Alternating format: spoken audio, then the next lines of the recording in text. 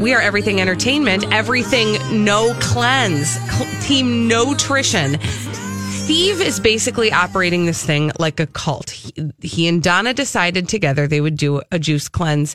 Suddenly, they have recruited 100 followers into Juice Cleanse. Yeah, they got all their followers, their listeners, to buy a bunch of stuff and agree to basically not eat solid food for 3 days, which, getting people that you are not related to, have some sort of business interest with, or any, like parental control over, to literally change the food that they will eat for 3 days. That is a power that is not to be messed with unnecessarily. Yes, absolutely. We should stand up and take notice of this and guard ourselves against it. Well, yesterday we learned from Elizabeth Reese, who is Steve Patterson's co-host on Twin Cities Live, the TV show, we learned that Paula Deen was going to be one of their guests. And we said, I wonder what this will do for Steve's juice cleanse. Well, sure enough, this is what everybody is talking about. The moment on the show where Paula Deen force-fed Steve hash browns. Come here, baby. Oh, here we go. All right. You are in it's about to get romantic up in here. Ooh. Paula, don't play with me. So that is him being force-fed by Paula Deen. By force-fed, we mean she put food in his mouth. And he chewed it and he swallowed it. He didn't try to avoid getting food put in his mouth. In fact, he almost begged for it. No, he was begging for it. And they didn't address the juice cleanse. We gave Elizabeth a heads up, like, hey, FYI, I don't know if you know this, but your co-host is not eating solid food for 3 days. Seems like that might be an issue on your show, which, by the way, most days requires you to eat food. I, for example, can I just share, I filled in one day with her, and they had solid food. Yeah. I was not eating sugar. And so I just said, screw it, because I don't want to make, bad TV. So, I get the pressure. So he did literally no preparation, did not share with anyone that that's what he was doing. No. And everybody's talking about that moment where Paula Deen fed him, and they think that Paula Deen made him do it. But I'd like to draw your attention to something that happened about a minute prior. It sounded like this. What about this shrimp down here? There's this shrimp too that's on the grill. He said, what about this shrimp down here? This shrimp that's on the grill. He made a run around Paula Deen and independently used a fork to pick up said shrimp. So this is, and then used his fingers to put the shrimp in his mouth. So he's now eating food of his own accord. Which he did before he was force-fed by Paula Deen. Everybody's talking about Paula Deen made him do it. No, Steve ate first by his own accord. Then she force-fed him. It wasn't even forceful. Well, we were wondering what's going to happen on the 9 to noon show on My Talk 1071 when Steve has to account for this. Guess what? We're going to listen to what happened this morning when he came to the table and said, I ate. All right. You guys want to talk about it? Yes. Let's talk about it. So yesterday on Twin Cities Live, there was a big uproar afterward. I mean, last night I opened up Twitter casually. There were so many mentions. There were so many people. There were tweets that I was involved in. I thought, what is going on here? And it had to do with Miss Paula Deen and me, her hand, my mouth, and some hash browns. Hash browns, you say? Hash browns. Those are hash browns that she fed me. Donna, was that in the recipe for the cleanse? I don't remember any potatoes involved in any of our juicing recipes. No. Here is so there was all this backlash of he cheated, he broke, he's weak, etc. Listen, gang, I am your Rajneesh.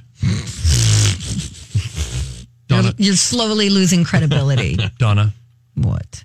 I am your Rajneesh. And your Rajneesh yesterday said to you and all of my sheep, now listen, Papa has a burden on his back. God.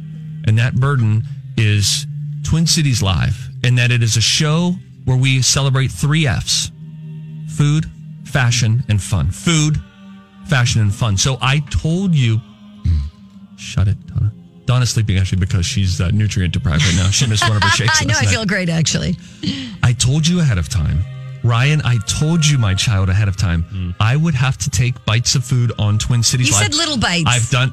Listen, I had one small bite. You did say that. I'm sure I said one small bite of each thing. So, like, there was a piece of shrimp, and I took a small bite of the shrimp. We need not hear anymore. What happened? We need not hear anymore. He, by the way, is he convincing anyone? By the way, other than himself? Excuse me. Well, can because I call his own people are not buying it.